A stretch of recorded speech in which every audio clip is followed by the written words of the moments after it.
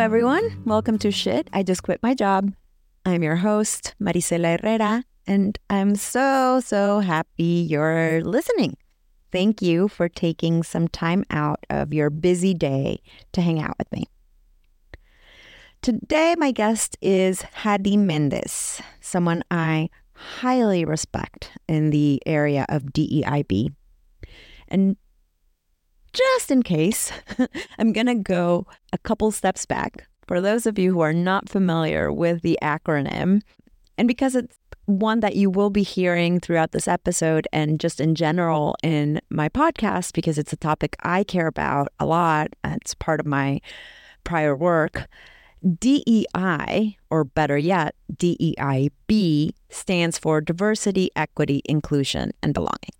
It's very much a term that is used in the corporate world, and it is the work we do, many of us. We have quite a few DEI warriors out there, myself included. It is the work that we do within companies to make the playing field much more fair and even. So it is all the efforts that go into recruiting diverse talent or recruiting underrepresented talent. But more than that, it is the work that is done so that that talent can flourish within companies. That means having to have psychological safety. That means having policies and practices and a culture of belonging. That means many different things. Hady is super passionate about this as well. So it's not really surprising that we bonded when we met. She's made it her life's calling to work against injustices and is doing all the things to expand the conversation around DEIB. I met Hady when she was going through a moment of transition herself. She had just been laid off from her role as head of equality at Slack. It's been a while, but it was around the time, last year there were tons of tech layoffs, and those continued this year in, peaks and valleys. But Hady was one of the people that was affected by those layoffs. Having this conversation, the one you're about to hear, with Hady at this point, so when time has passed from her layoff, it felt a little bit like coming full circle in a way. It was really cool to talk to her and see how her perspective has morphed and shifted. And she has tons of great advice as someone who has been through multiple reinventions. And she said it a couple of times and I loved it. She's like, I have no shame in reinventing myself. And I feel like we all need to have that level of power and confidence to know that we are capable of reinvention. Anyway, lots of great advice, lots of stories, and we talk a lot about what's happening with her as she's continuing her journey post-corporate life. I hope you enjoy this conversation as much as I enjoyed having it. Hady's lots of fun. You'll see.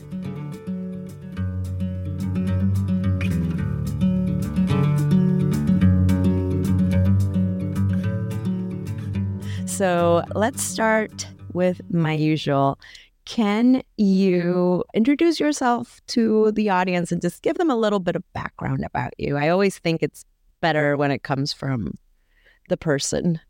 Okay, cool. Hi, everybody. I am Hady, and my pronouns are she, her, and hers. I am Latina. I identify as a woman of color. I am Puerto Rican. I am technically New Yorican. If we're gonna get like specific, that's what I am. I'm a New Yorican, born and raised in Brooklyn, New York, which is where I am right now. And a little about me. This is such a good question because this is not an interview, so maybe I can take it a different direction. But you take it wherever you want. Yeah, I will say, let's see, a Latina who's mostly spent time in tech and financial services, have spent time in the nonprofit space, so about 5 years there, a little bit volunteering overseas, and then I spent 3 years working at a school as a community school director. I've spent some time in tech in many customer-facing roles, which I really love and have enjoyed quite a bit.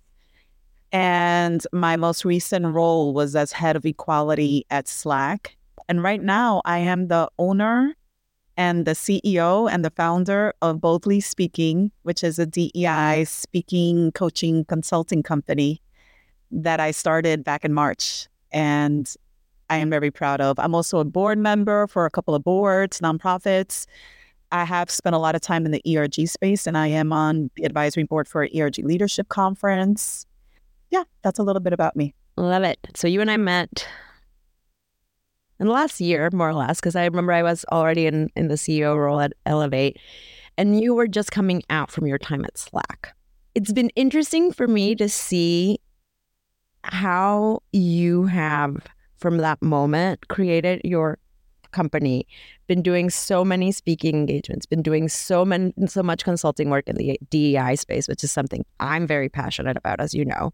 And I just wanted to say it inspires me, because I came out of Elevate being like, I have no clue what I'm going to do. And seeing that, it makes me very happy to see someone who's kind of just taking it and gone with it and done, doing really cool stuff. So just wanted to say that. Thank you. Thank you for that. I feel like the universe is dragging me to where I need to be. I am like kicking and screaming, and the universe is like, "Me pa acá. This is where you need to be." And so it's interesting to hear you say that. And at the same time, I don't think I've done that much to create what's been happening. It's kind of been happening to me in a sense. So that's a interesting, I guess, share. You know what I've realized talking to all these people through this podcast is most of the time it's just the universe pushing us somewhere. I want to talk a little bit about kind of going way back when you were working more in the nonprofit sector, when you were doing missionary work. How was that? How did you first go into the nonprofit world? How did you get into the missionary work? And then how did you make that decision to move from that? I've pivoted a lot in my journey, and I've only realized that recently, because I'm looking back and I'm trying to tell my story, and I'm like, oh gosh, I have 10 different careers that I've had over the years. That's what makes people interesting, I think. Yeah, I agree. I think I'm a little bit, I don't know how you would describe it. I guess I get bored easily. And also I'm like, well, that sounds good. Let's go do that. And I have no shame in my game. I also I'm young at heart. So I'm like, even now, I'm still trying to pivot. God help me, but I'm pivoting even still. So, but to answer your question, that was a time in my life that a lot of stuff was happening. Some of the big things that were happening during that time. So by the way, I was about 20 years into my career when I decided to go on mission.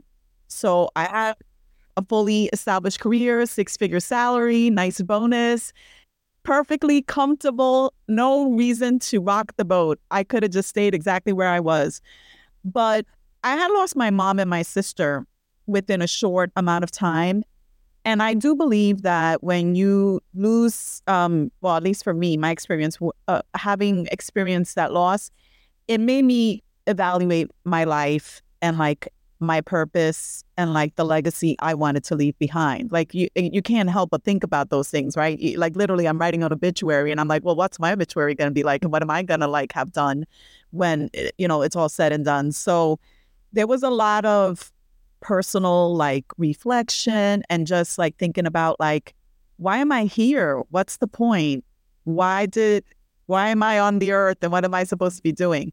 So I do feel like that's a lot of what was happening during that time. And I was living in Florida. So I had just moved to Florida in 2012 for work. And I was with the same company and I moved to do a different job. I moved to Central Florida. And so yeah, during that first year, it just wouldn't go away. And it was really interesting because as I was thinking about going on mission, I was meeting missioners, talking to people, and they were like, it's going to be really hard. And maybe sometimes you won't have water or you won't have hot water. You won't have a washing machine. You may not have, they were telling me how hard it was going to be. And then I would wake up one day and be like, no, it's going to be too hard. I'm not going to do it. And then by the end of the day, I would read stuff online. My God, it's going to be a transformational experience. I have to do it. And then the next day I would talk myself out of it. This went on for about a year, but I did in the meantime apply for a couple of programs. And I got into a program with Franciscan Mission Service.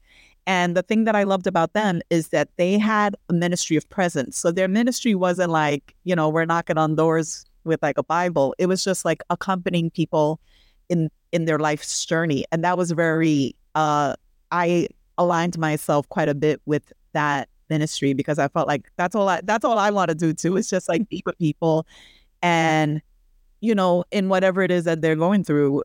Obviously, if I'm going to go on mission to a poor, underserved place, then it's going to be life's challenges. I'm going to be with them as they experience difficult things in life. And I feel like I have a good personality for that. Myers-Briggs wise, I'm an ESTJ, the T being the very important part. I'm not easily rattled. And that's not to say that I don't experience sadness and emotions, but like, you're not going to see it. I have a good poker face for that. And so, I'm like, okay, what are we going to do? How are we going to get over this? So just sort of, you're not an emotional Latina like me. I am, though. I always make fun of the fact that I was called that. But I don't cry a lot. I get angry, but I get angry. I would say I'm easily angered or easily frustrated. And you'll know when I'm angry, or you'll know when I'm upset, or you'll know when I'm like shutting down. Like that part is going to be obvious. But in terms of like sadness and crying and like allowing myself to like go into that, like people told me some very sad stories and I would just be like, wow, that sounds really hard. But it wouldn't make me cry. Like authentically, like it just did not make me cry. It made me sad, but it didn't make me cry. But that's the kind of person you need to be in and out of the jail every day, and which is where I volunteered. I worked with incarcerated and formerly incarcerated women, and the stories I heard, I can't share them all here, but they were very sad. A lot of people were incarcerated, according to them, for not having done the thing that they were accused of.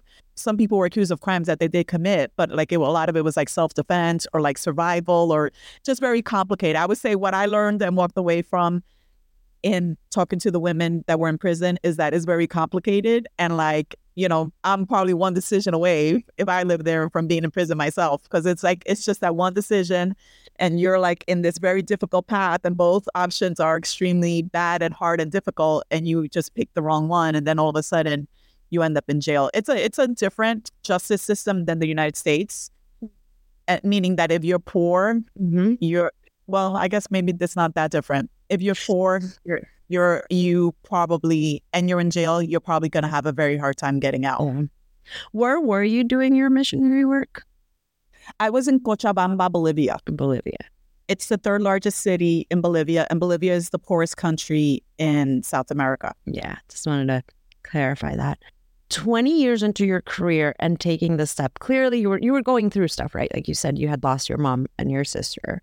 So you're going through a period of grief, but also you moved, but also like it was a lot of changes in your life. And what in the end, because you said it was a year of you going back and forth on like, it's going to be too hard, going to be, this is what I need, but it's going to be too hard. What in the end made you say, I'm doing it? I felt it was my purpose. Like, that's why I'm here. I was here to accompany the people and like immediately felt in my element, like as soon as I got there. But like, I mean, obviously there was like a lot of preparation on the way there, which also you get an option to like opt out all along. So you go to this thing called formation, and after formation, you could be like, thank you very much. This was very nice, but I'm not going to do it. I'm not going.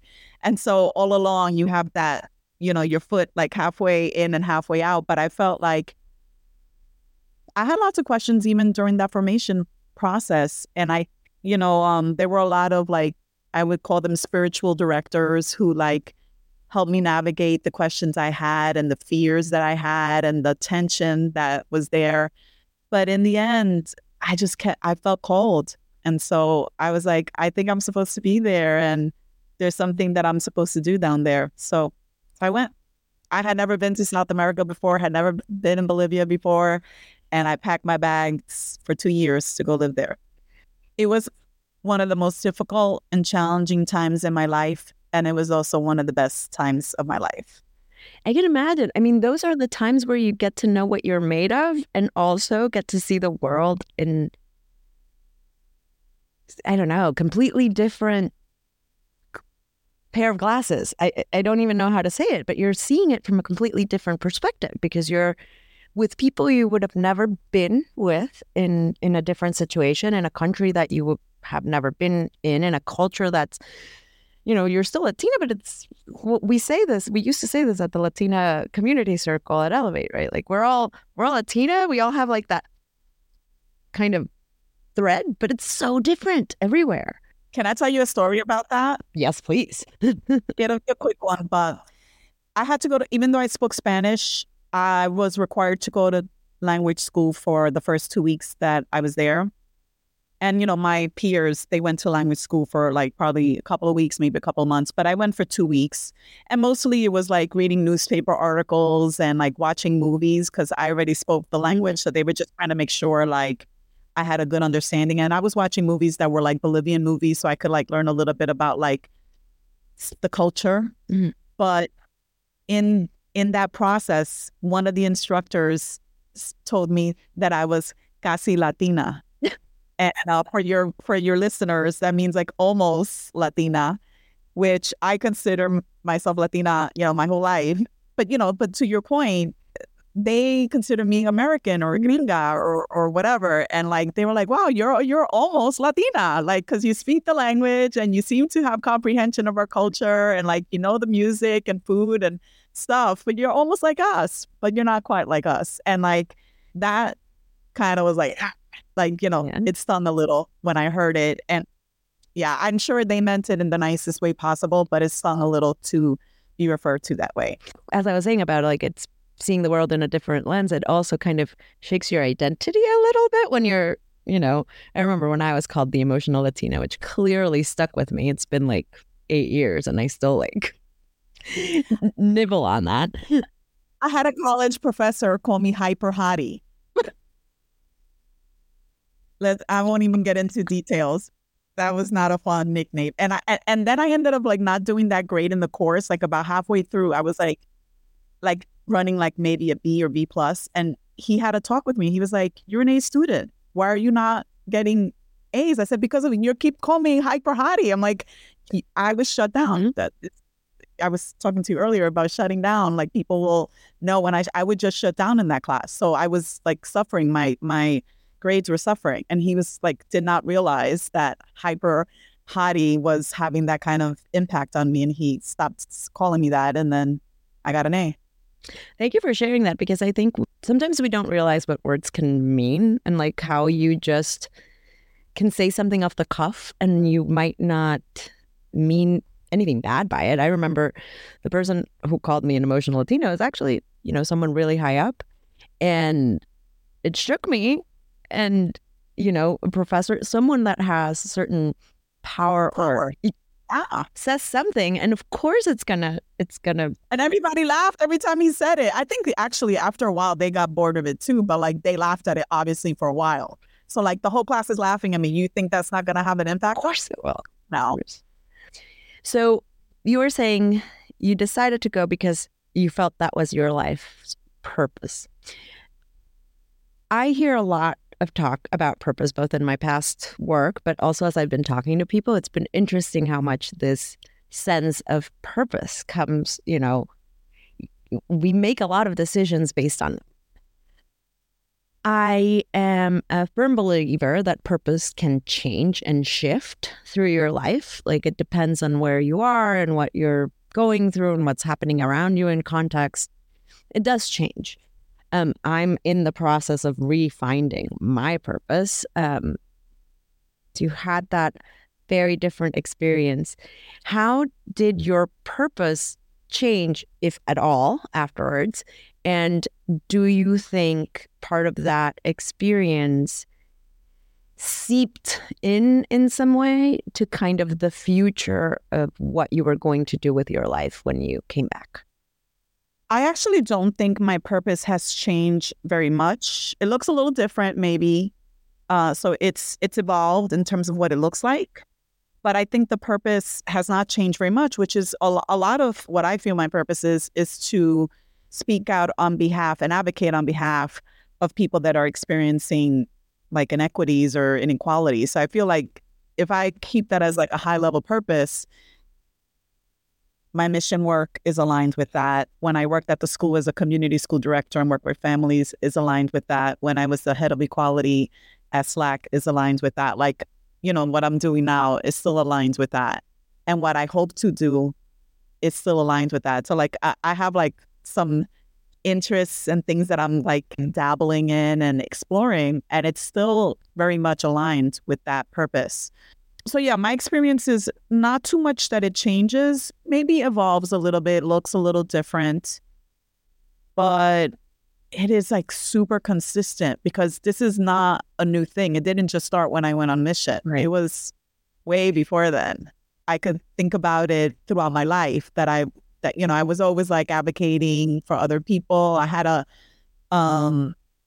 I would never remain silent in the face of inequity. Like I was like, wait a second, that's not fair. Even when I was a little kid, I was like, wait, like that doesn't even make sense. What are you saying? Like, so I do feel, I remember when I was in college, a professor would say like, oh, good, well, this is going to be on the test. And I'm like, wait a second, you barely taught us this today and it's going to be on tomorrow's test? Like how is that fair? And everybody in the class would be like, yeah, like, that's right, Hadi. That's what we think too. But like no one else would say anything, but I would like call them out on it. And they're like, you're right. Like, so I mean, I felt like it's not the first time, but it's been consistent, but it takes different forms, kind of morphs a little bit. I actually really admire people who have that consistency in what they want to do, or not do, but what they want to achieve or what mark they want to make. It's not easy to keep that kind of, this is what I'm passionate about, this is where I'm going with it, and find different ways of accomplishing that. Yeah, I was gonna say, because when I was a customer success manager, there wasn't inequity there necessarily. You're still advocating though. But there was advocacy. Exactly. There was still like, I was the voice of the customer. Right. And I took that role very seriously. So I still found alignment there. And I very much enjoyed that work, and I was very successful in that work. And it was because I still had the opportunity to advocate for my customers. Yeah. I do want to talk about when you went into tech, because you just mentioned your time in customer success. What was that shift like going from, nonprofit education to more of the tech world, which is it's a harsh place to be. In my previous role, so before I went on mission, I worked at Accenture as a consultant. So I was a system, a tech person for 3 years when I worked there. And I faced off to customers and did programming and testing and analysis and design. And then I also, in financial services, always worked at the intersection of tech and financial services. I was always part of like the IT area. So I was always either programming or project management or doing some product work. I was always in the tech space, so to speak, some different kind of work. It wasn't like customer success per se, but I do feel like I felt very much at home in a tech. Like in my first company that I worked at after the school was Cloudflare, and I felt very much at home. Like I was like, yep, I know I got to learn the product. I got to, talk about like work with the customers, find out what they're looking for, make sure their use cases are getting addressed, make sure they're being, so I kind of knew it, even though I had never done that work per se. I still felt like I had done aspects of the work in my previous life. So it wasn't too much of a departure for me. But obviously there was a little bit of an adjustment period. Right.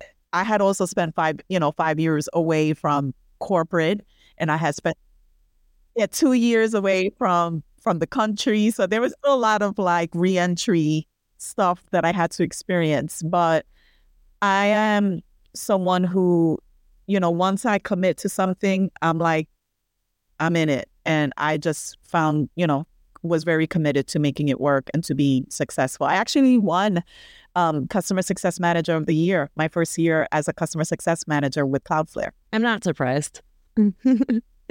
I want to talk about your move to DI, because I think that's a very interesting story, how you went, you were working at Salesforce, knowing that your purpose is to advocate and like that part of it, I guess you were interested in the DEI work. And you said you were very familiar and worked with a lot of ERGs. Yep. I think everyone who listens to me will know what ERGs are, but just in case, employee resource groups. Tell me a little bit about that, kind of that change, because you've told me in other conversations, and I think it's very interesting for our listeners to hear how you actually can go and say, this is what I want to do, and find a way to do it within the place you are. Sometimes if the company is agreeable to it. Yeah, I was very interested in that DEI work, even when I joined as a customer success manager. And, I very quickly joined Latino Force, which is Salesforce Latinx ERG. I joined Salesforce Women's Network, which is the women's ERG. And I joined all the ERGs. I did all the things. I was like part of, there was a meetup called Women Who Mule, and I was on the leadership of that. I represented Salesforce and Latinas in Tech conference, Tequeria, LTX Quest. I was always sharing my experience as a Latina in tech. So I was always doing all the things. And even when I was a customer success manager, I actually started a reverse mentoring program in my department. Yeah, it was a pilot program, and that ended up getting officially adopted by the organization, but it was the sales organization. And I convinced the sales leader that, hey, wouldn't it be cool to increase this whole notion of courageous conversations? What do you think if we pair senior leaders with some underrepresented talent and see if we can get some conversations going and get people a little bit more comfortable with, kind of being a little bit more vulnerable, asking questions, being like, I don't really know what that is. What does that mean? So they were agreeable, and we started a pilot. We had 6 pairs. I curated all the content and all the discussion questions and everything, and that worked. Like I said, we adopted it. I did that all on the side of my desk. Of course you did. I was not getting paid. I did the ERG work on the side of my desk, Women Who Mule on the side of my desk, Latinas in Tech, Chef, Alpha, everything on the side of my desk. But I was like, I need to get paid for this. So I was having conversations with different leaders at Salesforce's Office of Equality to share my interest, make sure that they knew that I was very interested. It wasn't just a hobby for me or something that I was doing that I wanted to continue to do on the side of my desk. I wanted to officially do this as my full-time job. And it took about a year for me to actually, for the right opportunity to present itself. So it wasn't like, I just want to make sure people have the right expectation that it's not like the next week they gave me a job. It was like a year till I expressed interest and consistently met with people and expressed interest until the right opportunity presented itself and I got the head of equality job at Slack. And I will say a year is not that long. Yeah. And thankfully, I was still doing all the things off the side of my desk, which I really enjoyed. Plus, I enjoyed my job as customer success manager. It wasn't something that I was unhappy with. I enjoyed it too. It was these are two sides of me that are both I equally give to. And so I was enjoying my time as a customer success manager. I actually had gotten promoted. So I joined in January. By the next February, I got promoted to senior principal CSM. And then in May, I took this other job and I became the director of quality. So it, kind of things moved quickly when the time is right. Everything is going to align. All the moves to start. Going back to the beginning, right? Talking about the universe.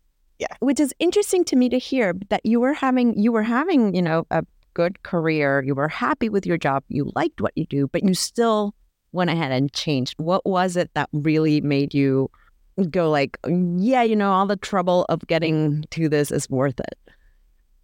I think it's that calling that I talked about earlier.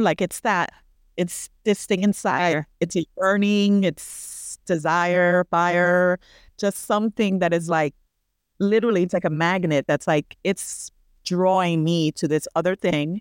And the thing that you're in doesn't have to be bad, which right. is, I think, a good thing for people to know, because that's, I think, an assumption that people make. Is I reject this because I want that and I'm rejecting this. And it's well, no, this other thing was fine. And this other thing is really what my heart wants, or at least, what I believed is what my heart wanted. And you don't know, you just got to take the chance. I guess you got to be willing to take the chance to see if it is the right fit and if you are going to thrive and be successful. Yeah, that's a really good point. And that's kind of what I'm trying to also convey here. Is I left a job I loved. I absolutely loved my job. It just was time. And, you have that feeling inside of like, oh, there's something more. Anyway. Yes. So you were at Slack and you were affected by some of the layoffs that happened in the tech sector. You had put so much of your heart into getting this role in the quality sector. And then shit, Yeah. Blah, blah. Right. The world's turned upside down by COVID and things change, and then you're in this spot. How did you kind of get yourself back on the, I can do this. And I don't know if you did or did not feel, I always kind of assume that when you're going through things like that, even I feel like I've been going through a long period of grief. So I always wonder what's going through your head at a point like that. Well, I was definitely disappointed. I was sad. I also, like you said, felt like, oh my gosh, I worked so hard to get here and now it's been taken away from me. But, the universe sometimes is looking out for you. And I feel like I also was struggling in some ways too. I felt like I was not necessarily set up for success. There were some challenges that I was experiencing in role. And I physically was not doing very well. I was getting really bad headaches. I was having bad stomach aches. I was like, all of it was like, my body was not well. And just to shut it down and have like, okay, now we're just going to take a break. I focused on just taking care of myself. And I felt like I don't want to say broken. That's too strong of a word, but I was fragile. Yeah. I was in need of some TLC. And I gave it to myself. I went on a retreat. I went to Puerto Rico. I stayed with my family. I changed my diet to mostly plant-based. I was walking and exercising more, going to physical therapy, just doing all these things that really were helping me to feel physically better. And I don't regret that part at all. Like, I'm like, that was a blessing in disguise as far as I'm concerned. So I feel like it was very sad what happened. It was not what I had hoped for. And at the same time, maybe it was what I needed. And I am in a much better place because of it. I'm happy to hear you took some time off and went to Puerto Rico. It's not very often in our adult lives that we get to take a pause, either forced or not, but it's not that often. I think it's always... And it's been lovely. Yeah. Now I'm used to it. So now I'm like, oh my gosh, like, I don't know. Like, so this is the other part. I have been looking for full-time work, and I've gotten to a point in my search where I think I'm just going to turn my attention to the business now. I don't know if I'm like officially off the market, but like, I don't think you ever should be officially off the... No, yeah, my intentionality is not going to be there as much as it has been. And I think I am going to focus more on my business because that's where all of the doors have been opening.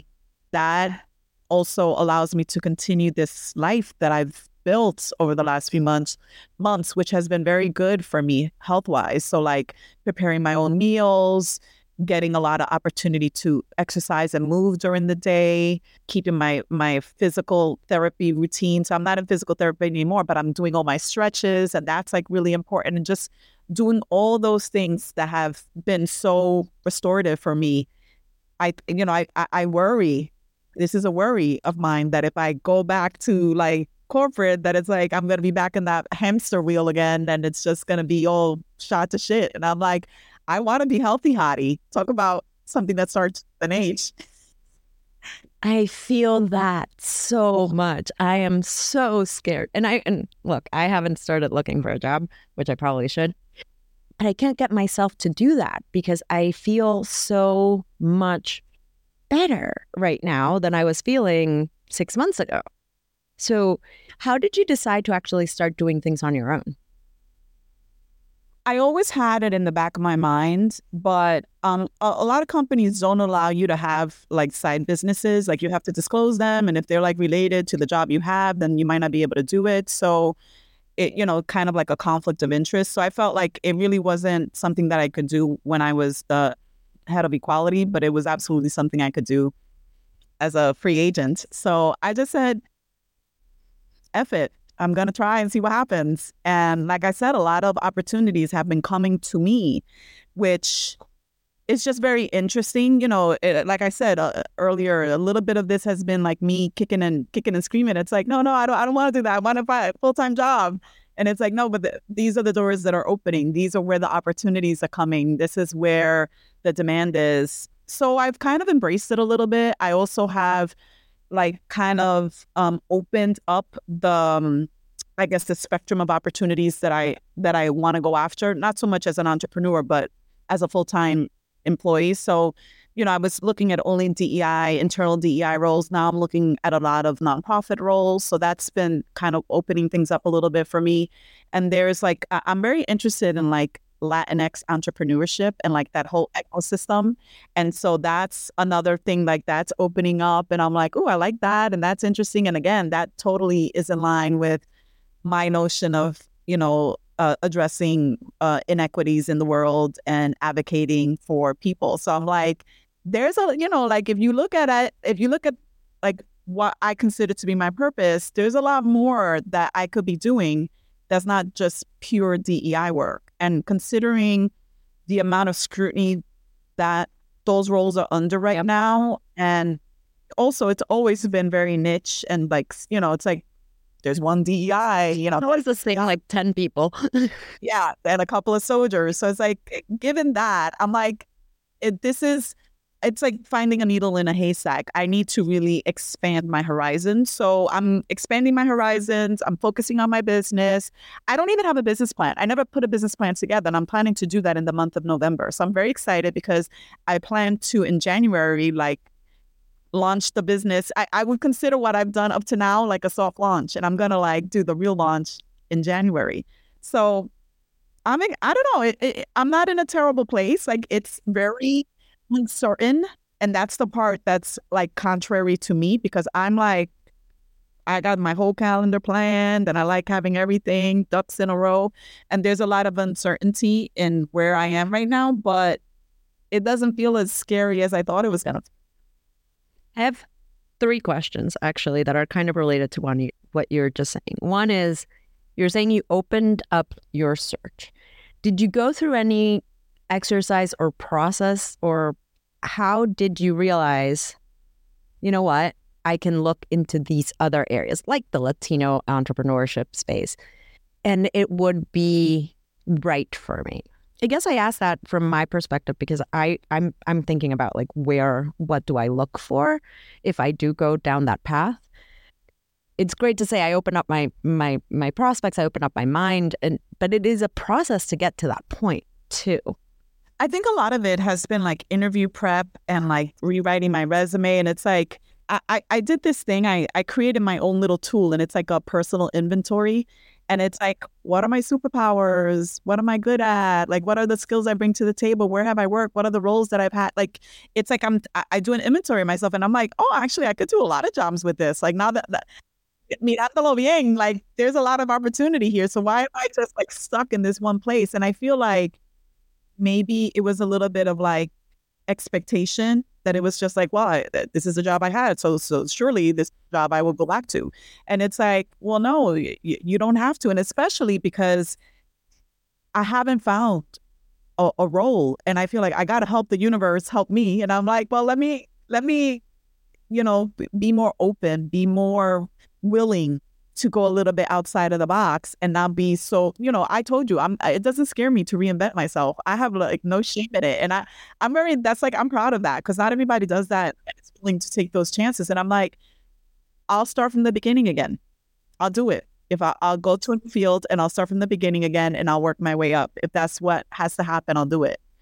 Yeah, so I do feel like that personal inventory helped a lot. I'm happy to share with you. It's nothing scientific or like grandiose, but it was helpful in that exercise. And I feel like the more I talk about myself, the more I was putting together my like, what are the highlights of my career from my resume? It was like a lot of it was around programming and around other things that weren't just DEI. And I'm like, I actually do have a broader skill set that I could be leaning on and drawing from. So why limit myself? Yeah, I would love that if you could share it with me. I'm trying to do exercises that people share on the podcast and then kind of like talk about my own figuring it out. Okay.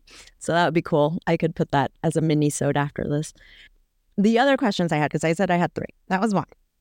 2 was, similar to that, within your business, you're doing different things, right? Like you're not just doing one thing. How did you kind of come up with like, these are the things I'm doing, which probably is related to my third question, which is, how are these opportunities getting to you? Because you're saying like, they're coming to me. I, like you, have always had in the back of my mind, like, I kind of want to do something for myself, but I'm really scared about the fact that if I try to do something on my own, like, would anyone want it? How do you get out of your head? So it's kind of like 2 parts, right? Like, how did you figure out these are the things I can do on my own and people would pay for it? And did you ever have to get out of your head, kind of jump that hurdle from, I know I can do this, to like, I know someone will pay for it? Yeah, it's definitely been evolving. So I started off with speaking because that was something I had been doing so much. I was often called upon to be part of panels when I was an ERG leader, when I was, acting as head of equality. Like, it's not like a recent thing. It's been years in the making, and I really enjoy it. Like my sister always says, "You're like Oprah Winfrey. Like, you're our version of Oprah Winfrey." So I'm like, okay, so that is easy. I enjoy it. I can do that. So I started off there, but what I uncovered or discovered is that that's not going to pay the bills. That alone won't pay the bills. And, like somebody was like, how much are you earning? Like, you should be making $50,000 to be a keynote speaker. I'm like, I am like years away probably from that happening. So that I'm not fooling anybody. Yeah. I'm like, it's okay. I don't need to be there just yet. And I understand that I need to like kind of earn my stripes a little bit and develop as a speaker. So I'm okay with that. I'm on my journey. I'm on my way. I'm not in the beginning. I'm a little bit, a little bit more advanced in the beginning, but I'm in the early stages. But after uncovering that, like, hey, that's not going to pay the bills, I was like, I need some other stuff that I can do, especially if I could get some recurring stuff. And so that's where some like consulting gigs or coaching gigs really come in handy. And it was like kind of natural. Like somebody was like, hey, do you work with ERGs? And I'm like, I'd be open to it. Like, sure, why not? Like I've been part of the ERG ecosystem for about 20 years. I think I could definitely have a point of view and give you some perspective. And I'm part of an ERG leadership conference advisory board. So I hear about lots of different ERGs and how they approach things and what are some best practices and that sort of thing. So that kind of like just naturally was a next step. And quite frankly, my goal or the goal of Boldly Speaking is just to advance DEI and inclusion broadly. So then anything goes. So it's like, oh, you want coaching so you can be a better leader? Great, let's talk about it. You want you want me to inspire your ERG and talk about like the art of what's possible? Sure, I'll do that. And then so it's a little bit of like my ERG expertise and my speaking. And now I bring those 2 skills together to really inspire and motivate ERGs to see like, you're just in the early stages, but here's what you could be. Here's some of the strategies you can use to get there. And so I think they're all like super related. And I think I'm scratching the surface, to be honest with you. Like I think about that all the time. I'm like, what else could I be doing? What else should I be doing? I make a list of things that I could be doing. And I'm like, when the business plan comes, I'm going to just make it up, have fun with it, get excited. I'm doing it my way. And I've had so many people be like, oh, are you do you have a mentor? Are you part of this like program where people can tell you how to, do your business? And I'm like, I fortunately have a little bit of like runway so that I could learn by doing, and I'm just going to do it my way, and I'm going to learn as I go, and I'm going to probably make some mistakes, but like it's all going to be like the way I want it to be. And I'm very excited. I know it's a privilege to get to do it that way, but at least for now, that's the way I've been approaching it. I love that. I really do. Throughout these transitions, and it can be any of them, what do you think was best advice you've gotten from anyone? It could be either the best advice you've gotten, or what would you go and tell yourself if you could? Okay, so I would definitely tell myself not to be afraid, to trust myself, to own my narrative. Those are tried and true lessons that I've learned. But I think the best advice that I got was go where you are appreciated and valued, because ain't nothing harder than trying to fit a square in a round hole. Like that. It's just, if it ain't for you, it's just better to just walk away. And I've been in that situation more times than I care to have been. And, that's the stuff that was like literally making me sick. And I feel like I want to be where people value and appreciate me. And I understand that I may not be for everyone, but I do feel like there's probably organizations out there that would enjoy and appreciate what I bring to the table. And that's where I want to be. I want to go where I'm appreciated. I love that. I really like that. I really wish that there was a saying in English like, no soy monedita de oro. The one I like is that I've heard is santo que no me quiere con no rezarle basta. And I feel like it's just like, you're not everybody's cup of tea. That's okay. Not everyone's cup of tea. Yep. That's just reality. It's a reality and it's okay. And then you just go where you are, like people see you when they light up and you get to shine and you feel like your best self and your light is elevated and amplified and brought out, not like dimmed and shut down and everything. Yeah. I like using that light as a symbol because that's really what it feels like. And it feels like I've been dimmed. And I also can recall times where I was allowed to shine. It's like they removed all the covers and it's like, I'm shining so bright. You're shining very bright as you're doing all these stuff. So thank you for being here, for being honest and for sharing. This was fun. Thank you for having me, Maricela. Thank you for listening to Shit, I Just Quit My Job. If you like the show, please rate, review, and subscribe. It means the world to me. Please share with your friends.